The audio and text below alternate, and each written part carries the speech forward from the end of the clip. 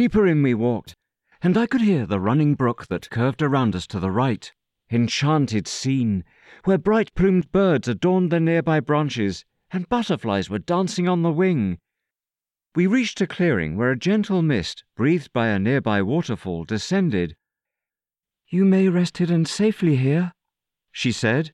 "Let us therefore prepare thy forest bed." I wondered how she knew, unsought-for ally, that I needed concealment. I began to sense in her some quality not of this world, beyond intoxicating beauty, a gift from God incarnate in this girl.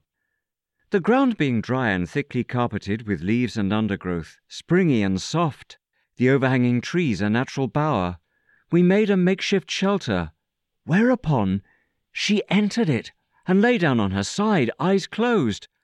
Uncertain of my course, I sat outside, though there was space enough for me beside her, was about to look away lest stare intrusively, to contemplate the birds around me, see if I could name the species.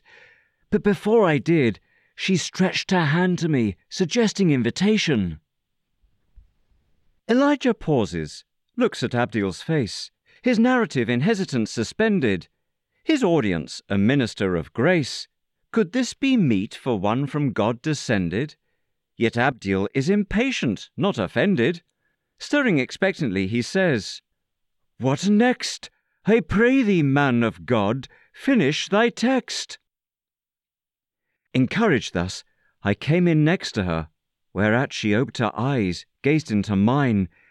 I dared to stroke a hair back from her face, at which she smiled and sighed and closed her eyes, drew nearer to me, till I felt her breath upon my lips.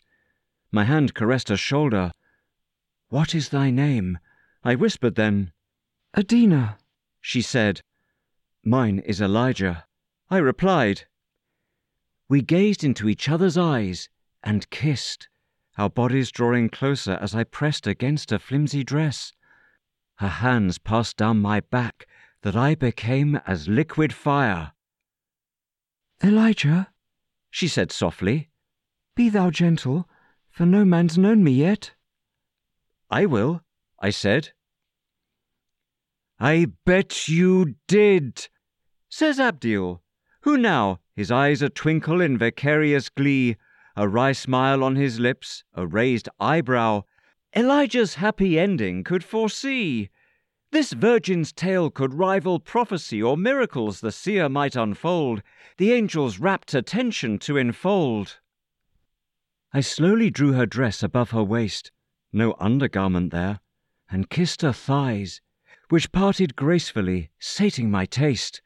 Her dexterous hands, to aid my enterprise, took off my cloak, my loincloth open prized, then drew my face toward hers. Into her edge I went, the threshold of her little hedge.